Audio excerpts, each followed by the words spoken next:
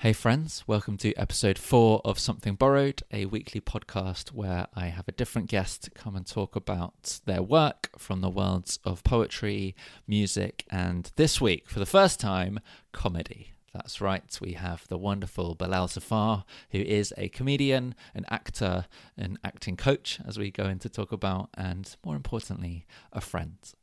Last week with Birdspeed, if you've not listened, I recommend it highly. We talked about the importance of being able to lament, being able to acknowledge your sadness, especially in these unusual times. And I think on a personal note, I've come through that. I was feeling better this week, and who better to celebrate that with than the wonderful Bilal Zafar. So I hope you enjoy our conversations. Being a comedian, there's fewer set pieces, but we talk about what it means to perform with or without an audience. We talk about the first time we met, how to perform in a context of faith, and I get him to do my favourite joke about horses, amongst other things. The poem I'm going to start off with this week is 59. It is one of my oldest poems for the Something Old section, because I was going to be performing in Soho Theatre this week as part of my I Am 10,000 tour. Hopefully it will happen again, but for now the next best thing is to perform it to you right now. 59 wakes up on the wrong side of the bed. Realises all his hair is on one side of his head, takes just under a minute to work out that that's because of the way that he slept. He finds some clothes and gets dressed. Now he can't help but look in the mirror and be subtly impressed how he looks rough around the edges and yet casually messed. As he glances out the window, he sees it's out the asbestos width of 60 from across the street. Now 60 was beautiful, perfectly trimmed cuticles, dressed in something suitable and never rude or crude at all, unimprovable.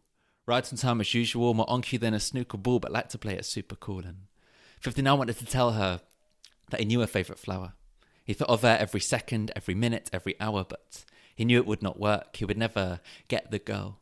Because although she lived across the street, they came from different worlds of 59, and had 60's perfectly round figure. 60 thought 59 was odd.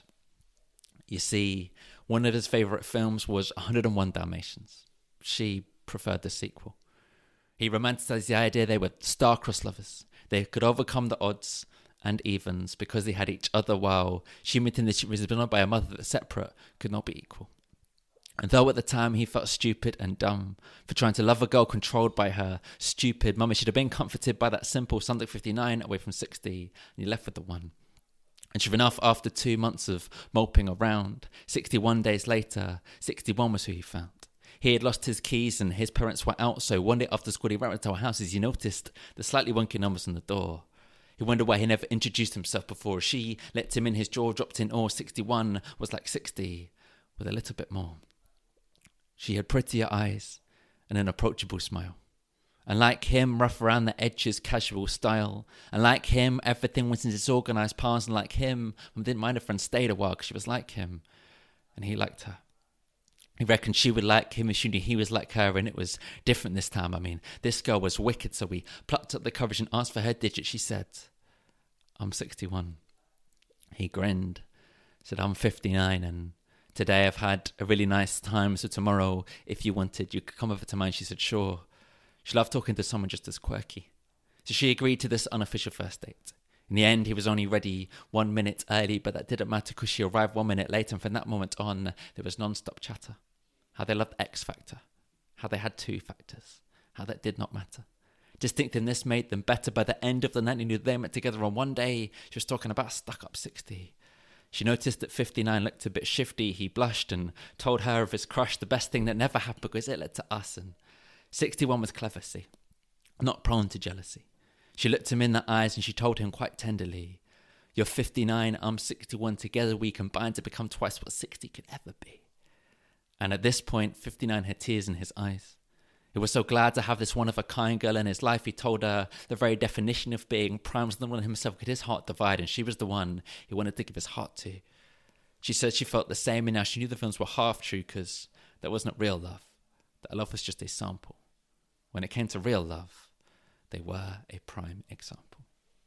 So without further ado, I am going to invite on our guest for the week, the one and only Bilal Zafar. How are you, Bilal Zafar?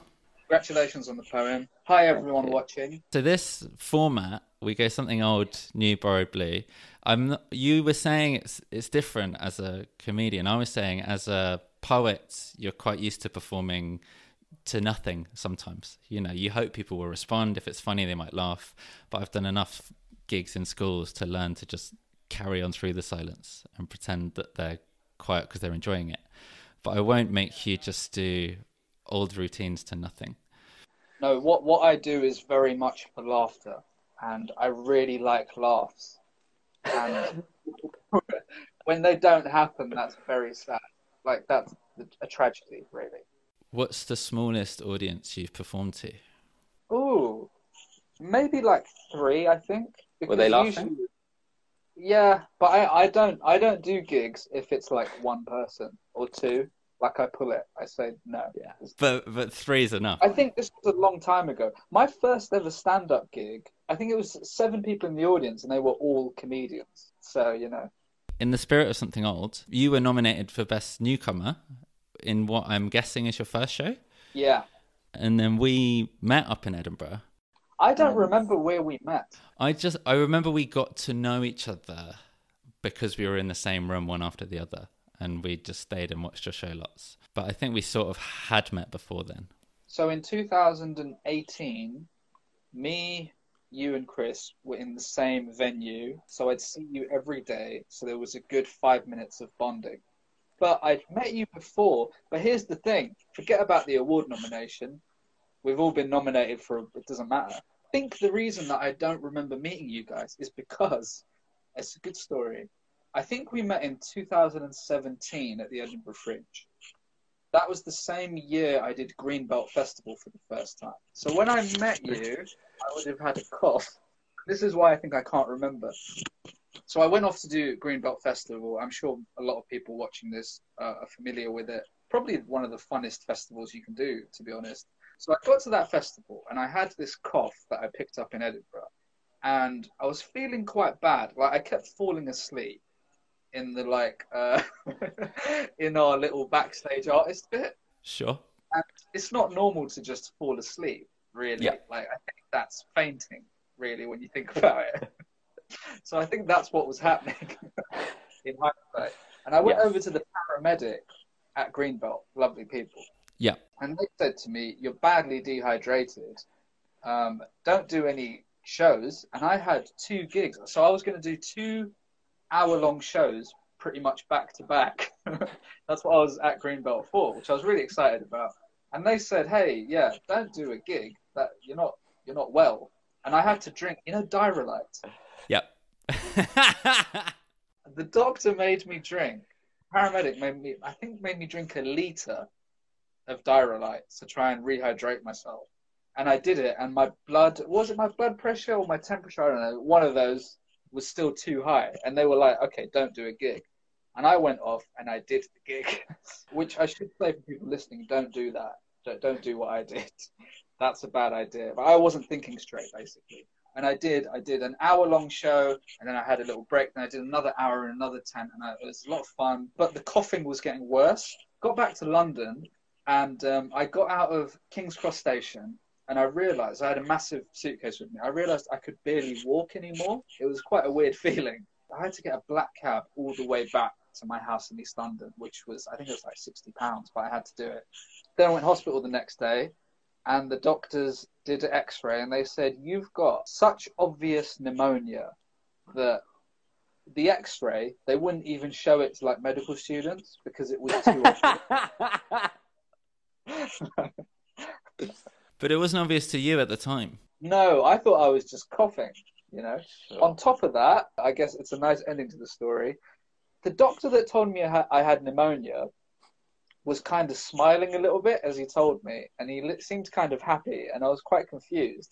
And then he said, "By the way, I was at your Edinburgh show a couple of weeks ago," which is, I'm not like a celebrity at all. I'm nothing. So that's a weird coincidence as well. But yeah, and then I couldn't work for like 2 months after that. So fond memories of us meeting at Greenbelt and you nearly dying. I think that's why I don't remember meeting you, because around the time I met you and Chris, I would have been in my weird state, and I don't really remember loads of stuff about that time. And here's something quite sad. When I was recovering, I was watching the Lego movie, and I had to stop watching it because one bit made me laugh so hard that it was hurting my lung. That's probably the saddest thing I've ever heard. Pretty sad. Yeah, sorry everyone. I thought that was more of a fun story. That's all right. Well, that's a nice something old story, and that brings us to something new. So I will just break up our chat with poems to kind of mark each section. One thing that's happening in amongst everyone being locked down is obviously people are still having birthdays. And 2 people reached out and told me that, well, it was 2 sisters of people who said that their brother and sister respectively were having birthdays and they couldn't be there for whatever reason. So the first one is for Jess from Sophie. I think they're watching. And it just goes like this. To a sister called Jess, you are simply the best. Even if the things you touch end up in a bit of a mess. You spend your life fighting for justice. I don't think it's a stretch to say that you are the kindest person I've ever met. Although in moments you have shown you are a bit of a klutz, I hope you enjoyed the Harry Baker gig with your mum. You're never slipping up when it comes to things that you love, and through it all you give the most brilliant hugs. You'll take the law into your hands, because that is your job. You'll take a paw into your hands, because you really like dogs. And though words can say so much, sometimes it's certainly hard. The next bit can only be expressed through interpretive dance. It's more than just your socks on this particular journey, because any time I'm with you feels like Christmas come early. And while I'm sad I couldn't be there, and I missed your birthday, I just count myself lucky I was your sister in the first place. That's poem number 1. And the fun story attached to that is that Jess is a fan of my poetry and booked to go and see a Harry Baker gig, and it was a different Harry Baker. So I don't know who that is or what they were doing. But the second poem is a birthday poem, also requested by someone's sister, but this is for someone that I know. This is for Justin, who I think is watching, who I met at a festival, and he since has been a part of my life because he owns a barge that makes pizza. And he served us pizza just before me and Chris did a gig at Henley Festival, and it was us and John Robbins and Rose Matafeo, and 2 of those 3 people have gone on to win Best Show of Edinburgh Fringe, so our time will come. But also he loaned his barge to us for my stag do, which is very exciting. And so this is a poem for Justin, who is amazing, and it's got some dodgy pizza puns, but I hope you'll appreciate them, because that's like comedy, and you appreciate comedy. This poem, sending peace and love to one of life's hippies, even though he's nowhere near approaching the 60s. But winter he is barging around sweeping the chimneys, in summer his barge is bringing pizza delivery. When he's around you, he will warm you through like some margaritas. Though unexpected like pineapple, oh how I enjoy our meetings. You are my favourite bearded man, except maybe 4 cheeses. And on top of it all, you're a good egg, like Fiorentina. Roger that, the Pizza Pirates flag is properly jolly. Full of love for Lauren, Lily, Holly, Poppy and Ollie. You take kindness to the maxi and not just your doggy. And still you make sure your Yorkshire pudding's bottom's not soggy. So even though your boat's a place that's able to roam, any table you bring homemade food is made into home. So when this is over, we will celebrate with a roast. For now, we'll have to make do with raising a toast to Justin. There we go. It's a nice little birthday poem. What's your favourite pizza? My favourite pizza, I really like when there's potato on a pizza. Because I think if anyone does that, it means that they are confident in their ability. So When is pizza? I don't think I've had there's that. one in Franco Manca does a good potato pizza. Franco Manco's. What's it called? Like number 4, maybe? Number 4. What's your favourite pizza? I don't know. I was just thinking, like, I don't like anything that weird. I think vegetarian pizzas are better than Yes. meat ones. Your birthday, I couldn't come. Oh, yeah. It was exciting being part of a WhatsApp group with your friends. Oh, yeah? One of those friends is Josie Long, Yeah. who brings us onto something new, because you've got a new thing, which is your YouTube series of acting lessons. Yes. first one featuring Josie Long. Yes. And that's because you yourself are a professional actor. Wow. Is that still something new? I went to see you in a Christmas film and I was very excited about it. Oh, you did? I am technically an actor, yes, in that I get auditions and then sometimes I fluke my way onto a TV or film. But really, I mean, I'm not. I'm just a comedian, you know what I mean? Yeah, sure. But, you know, at the start, I like how you, before I came on, you were saying, oh, we've had a poet do some poems and a musician do songs, and then the next guest we're just going to chat because I don't have anything. Well, your chat is comedy because you have the gift of being naturally funny. Thanks, man. I was going to ask though, when you come up with new stuff, so I write a poem and it kind of feels like it gets to a point where it's finished, and then I'll perform it to people, get some kind of feedback, and maybe tweak it. Mm-hmm. When you come up with something new, whether it's a joke or a funny idea, do you trust it there and then, or do you have to try it out in front of people? It totally depends what it is. And also, I think it depends how important the subject is to you. Like, for example, I've got a whole new bit about plastic surgery and like body image because I had my nose straightened. Look how symmetrical that is. So I had my nose done for my breathing because I couldn't breathe out of one side like forever. And the thing is, I can breathe better and everything, but it looks better than it did. And I feel better, but you're not really meant to admit that. You know what I mean? Because, like, you're meant to love yourself how you are. I can't tweet that, oh, I went to Turkey, had a nose job, and I feel great now.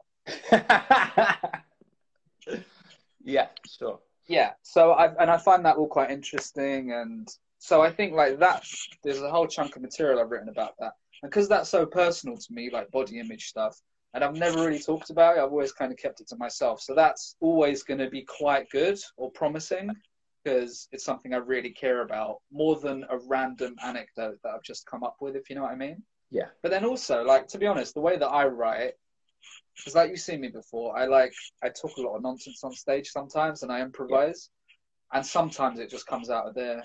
And even like there'll be times when I've written some long bit and the actual punchline at the end I've written doesn't get that much, but there's a bit before that really resonates with everyone, and then that ends up being the punchline. So I can't just type it all out. And like, you know, like our friend in common, Rob Orton. Yes. He like writes out an entire Edinburgh show. Yeah, I've seen him reading it in tiny, tiny writing. Yeah. Whereas I just work off bullet points. So I'll have a bunch of ideas and then I'll just sort of play around with it. When I try and write it all out, it just doesn't really work. That's fair. I've learned to trust myself more because the way I got into poetry was through poetry slams where you'd perform and then people would hold up a scorecard afterwards telling you how good they thought it was. So that's quite an instant feedback mechanism. And if anything didn't get a high score, I think, oh, well, that's just rubbish. When obviously with comedy or poetry or anything, different audiences are different. And sometimes it just takes you a while to get good at performing something. So even a well-written joke or poem won't necessarily land first time round. So I've learned to get better at just trusting what I've written. But I think part of that process is just then believing that the audience is wrong if they don't like it. And I think there's some kind of balance in between because I don't want to get to a point where I don't care what people think because almost everything I write is to be performed and to get feedback from. And I think that's such a useful process.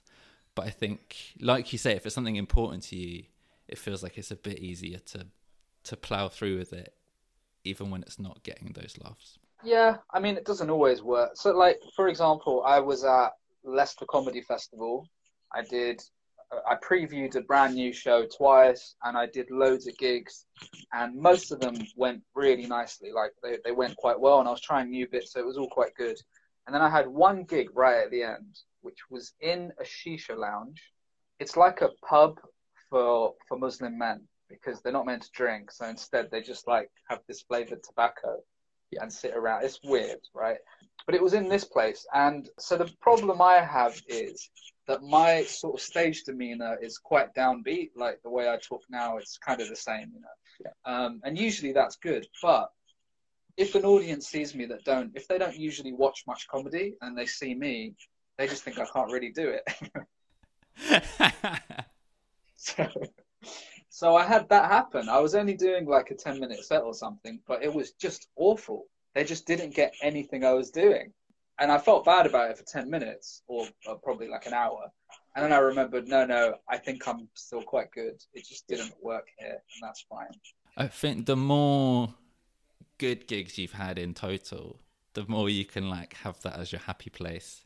If it's not going well, and tell yourself, oh yeah, that's because of not even the audience, maybe it's the scenario, maybe it's whatever. I think that's fair. So to transition from something new to something borrowed, your new series is about being an excellent acting coach. So I thought you could teach me to do some acting live in front of these people. What I thought I'd do with this, because this is a live show, I wanted to do some acting with you. Because I was just going to find an old script and we act that out. But I thought instead, let's try role-playing something. Sure. Again, I was going to come up with the scenario, but I thought because we have an audience here, they can decide what the situation is. Wow, that's powerful. So full-on improv. Just to clarify, this is something borrowed because we're borrowing ideas from the audience. And then down the line, this will be our Edinburgh improv troupe. Thanks for making that work. Any scenario, anything, go ahead. Just to give context to Bilal, he plays a very good ex-boyfriend. What am I an ex-boyfriend in? In Last Christmas. I'm not her ex-boyfriend. Were you not? I'm just a guy. I need to watch it again. So, shall I tell you some gossip, everyone? The film Last Christmas, which I have a very small role in, Emilia Clarke stays in my house. That's what my character does. I'm like a friend of hers. And this is a giant name drop. Emma Thompson, who sort of co-directed the film, told me that my character is gay. I don't know why. Like, it didn't... How did you channel that into your performance? Just did what I'd do anyway. I'm looking through the suggestions. Okay, you can choose one. Let's see. Harry's the judge at a poetry slam, and he's the contestant. Well, the problem is I can't rhyme any words. That's fine. Poetry doesn't need to. I think you should definitely be a poetry slammer, and I can judge you. Supermarket, last vegetarian pizza on the shelf. Right, what are we doing? Sorry, Harry. I think you should perform a slam poem about trying to get the last vegetarian pizza in a supermarket, and then I can sort of judge you. Okay, but could we do it like you're not the judge? It's like I'm coming off stage and I'm leaving, and you're like, hey, you got potential. Okay, yeah. Yeah. So we'll come in with you sort of finishing off your poem, because I'm very keen to hear this. And there's no more pizza on the shelf. What about myself? Am I just a pizza? Thanks, everyone. Buy my cassette tapes. Cheers. Hi there. Oh, what? Are you going to ridicule me as well, like everyone else that doesn't appreciate my poetry? No, I just wanted to say you're clearly very new at this, but I think you've got lots of potential. And I'm actually a very famous poet, so that means a lot coming from me. Really? What's your deal, man? Well, you know, man, I'm just trying to get by as a poet. I work at the Argos, and it's tough. No one appreciates my stuff. Everyone ridicules me. They cut my mic when I'm doing a poem. Okay, I've got 2 tips for you. 1, you got to channel that pain, and 2, never forget where you came from. Thank you. Scene. That was really good. Yeah? Oh, no one said anything during that. That because they were stunned into silence. They were stunned. That's good. Okay, one of my favourite bits from your show is at the start, you ask people what other stuff they liked, and then they would tell you, and you would just be quite dismissive of it. And I found that very funny. And I think it's because knowing you, you're very friendly, but like you say, you're quite downbeat. So it just feels very rude. And so I thought... I should say that I started doing that when I didn't know I'd have any success in comedy, if you know what I mean. So when I did my first show, I'd say to the audience, oh, what else have you seen at the Edinburgh Fringe? And whatever show they'd say, I'd say, not for me. And that'd get such a big laugh, because I guess it was unexpected for me to just be rude about random comedians. But then I went on to, actually the month went amazing for me. So now looking back, it looks like I was just being horrible. But I did it because I didn't think I actually get anywhere in comedy. A bit like the spoken word character I famously did. I wondered if you could channel some of that energy, because I'm going to do my Something Borrowed now. And Okay. last week I did a Zoom poetry performance to a primary school of my 59 poem. And then the students went away and wrote poems about numbers, sort of inspired by it. So because this is so wholesome, it's sort of 12-year-olds writing poems about numbers. I love it. I'm going to share some of their poems. And I just wondered if you could sort of give your feedback afterwards. Wait, do you want me to be harsh about the... No, that would be horrible. I just want you to sort of give your honest response. Okay, yeah. Like Simon Cowell. This first one is by Muhammad Ain Patel. It's about number 0. Once upon a time, there was a number called 0. All he did was sit in his bungalow. Everything inside it was round, yet nothing of it would astound. Everyone made fun of him, especially Stuck Up 100, that show off. He treated 0 like an absolute shove-off. Then one day 0 had an idea. It was to go to IKEA. Next page. He would get some new things for his house, and while picking he was not shy as a mouse. He picked the most brightest and extravagant shades. However they looked so grand it was like he owned maids. So after 0 bought everything he could, he went home and there everyone stood, laughing at him, calling him names. But when they saw what 0 had bought, they all stood there frozen and distraught. 0 had proved them all wrong. He could do what he wanted before, he just didn't show it. The lesson of this poem is do not judge people before you know them properly. It's very good. It's pretty good. I really like a story of someone who's like, everyone thinks they're rubbish and then actually they're the best. Yeah. You know, like Tobey Maguire in Spider-Man. This one is by Iltaf Aisha. 29. When I'm 29, I will be absolutely fine, and I will hang clothes on the washing line. I will relax outside, but never drink wine. When I'm 29, I will get a horse and name it Caroline. She will be magnificent and elegant. 29 is a prime number, and I think it should be the Prime Minister. The number 29 is the dazzling number of them all. I like horses, but love the number 29. And there they've used the horse emoji for the bit where it says horses. So that's sort of a very modern poem. And I like that because that's pretty much how I started writing, was I just think of things that rhymed and went through. Any thoughts on that one? Isn't that what poems are? Well, not always. I mean, your one was very powerful. Oh, my one about the pizza, yeah. About the pizza, yeah.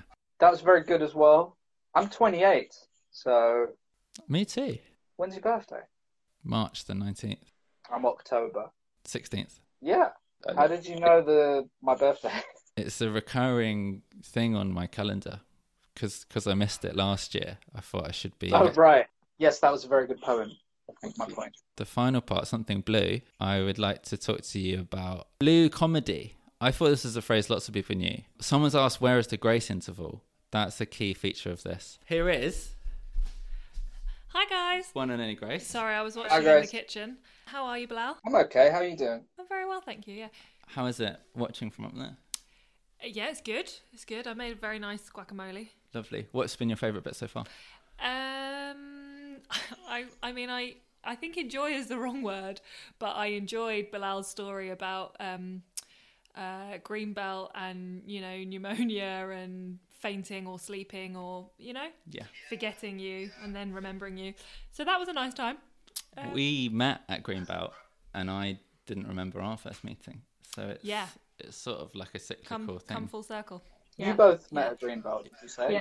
We did. Harry's memory of us meeting is superimposed from what I've told him about when we met, because he doesn't actually remember. I don't remember meeting Harry either. I know, right? Common theme. Anyway, I'm going to leave you to your thing. It's been a pleasure. Yeah, it's like Inception. It's like you've been implanted in my life. Well, it's like I've always been there now. I mean, you don't remember meeting your wife. Well, I've met her since, loads of times. It's just that first one, I don't know if I remember. I didn't even have pneumonia, though. Last Greenbelt is probably one of my favourite gigs ever. I was on at midnight, and there was like 600 people sitting there for the whole hour. Have you ever done a Latitude Festival? Yes. Yeah, like I did that. I did the cabaret tent at Latitude, and I think there was like 10 people. There were people coming in and out, and Dara O'Brien was on at the same time as me on the big stage. and people were like leaving to go watch him. You know what I mean? But my point is, Latitude is like a highly rated thing, but Greenbelt was like 600 people watched me for an hour at midnight, and they all stayed there and listened. Like, yeah, Greenbelt's the that best. was mad. Oh, I really love it. So to transition this to something blue, being at Greenbelt, you're comfortable in a religious context, but also in a sort of family-friendly context. And I think to label comedy as clean has certain connotations. But we've both done mixed bill gigs where we've suddenly been told there's children in the audience or it's in a church or whatever, and other comedians tend to freak out at those points or don't know how to perform. Whereas one thing we have in common is we've both been booked to play at a conference to just 200 vicars at once. So what's your experience of that and those audiences compared to sort of general ones? Shall I tell you my Vickers bit? Is that what you want? Yes, please. More than anything. So, yes, that is true. I don't know what it's called. It's this thing in Derby. And I got that off the back of my first Greenbelt, actually. A lady got me to do this event in Derby. And I knew it was a Christian thing. I didn't know what it was. I got there. It turns out it was just me doing an hour for 200 vicars. And I don't know if that's all the vicars. You know, I'd never met one before, and now they were all there suddenly. But the bit that I loved was, and it was, by the way, it was really fun. Like, I really enjoyed it. You know, it was a bit scary at first because it was just a bit weird, but it was, you know, it's great. The guy emceeing the gig. So normally at a comedy gig, you have someone like in between acts, like keeping everyone hyped up. The guy emceeing the gig was the bishop, which I don't know if that's normal. I don't know if that's what you always do. But yeah, and he was smashing it. He was doing all the Christian bantering, really good stuff, right? And just before he brought me on, he thought he'd have a bit of fun, a bit of like bantery fun with the audience about me. And he read like random credits online about me and stuff. He read them out. And just as I was getting closer to the stage, he thought he'd have more fun. And he said, talking about me, he said, he's an Arsenal fan, and loads of people booed, you know, for football bantering. Yeah. And then he said, and he's a Muslim, and no one booed, but it felt like they were about to. It was the same tone of like, Arsenal fan, boo, Muslim, boo, oh, not allowed. Just similar energy. You know? I like your vicar story. Thanks. Thanks. That's a good anecdote to do to a Christian audience, or not a Christian, like an interfaithy type audience. That's good. It's like solid. Okay.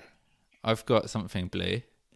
Because I do this every week, I have to keep thinking of new interpretations of blue.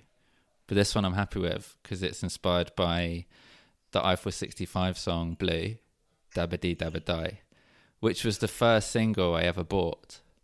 And I've just recently had it in my head, and I've been trying to fit other things to that tune.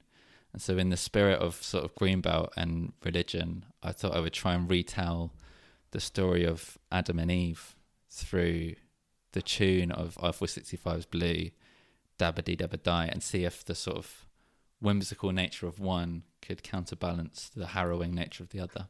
Well, okay. So this is a 5-part retelling of the fall in Genesis from Eve's perspective to the tune of Eiffel 65's Blue, Dabba Dee. And don't feel like you have to sort of clap or anything in between. I think the weighty silence will add to it, if anything. Okay. Part 1, Spare Rib. I'm new, Adam, Eve, Adam, hi. Am I bleeding? You're fine. As for me, I'm alive. Part 2, Temptation. Oh, cool, apple tree and a viper telling me I should try. I believe that I might. Part 3, Who told you were naked? Hey, boo, me, my, oh, my. That's your penis, let's hide. How obscene all this time. Part 4 is Banishment.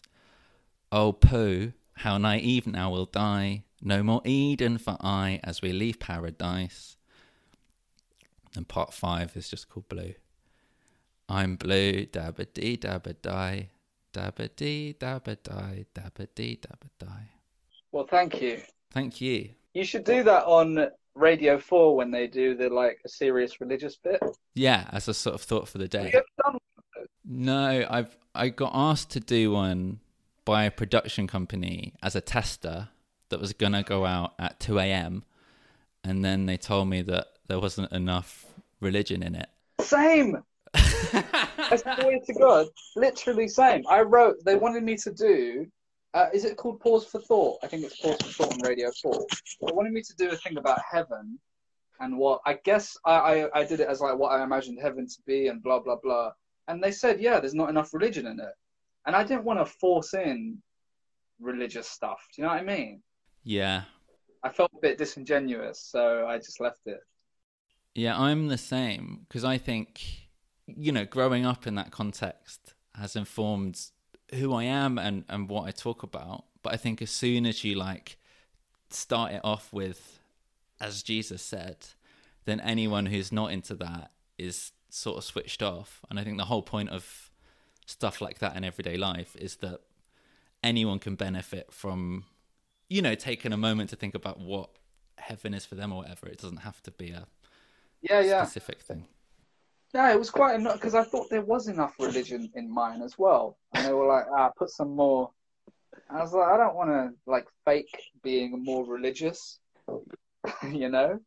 It's weird getting asked to do stuff like that. I got asked, I had a meeting with a production company who wanted to get a bunch of Muslim comedians to do some sort of reality show for Channel 4. Not like a silly, more of a serious doc type, where they sort of travel around the world and then end up going to Hajj in Mecca, like the pilgrimage thing. Okay.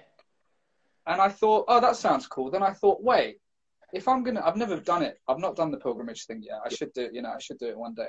If I do that, I shouldn't be doing it for Channel 4.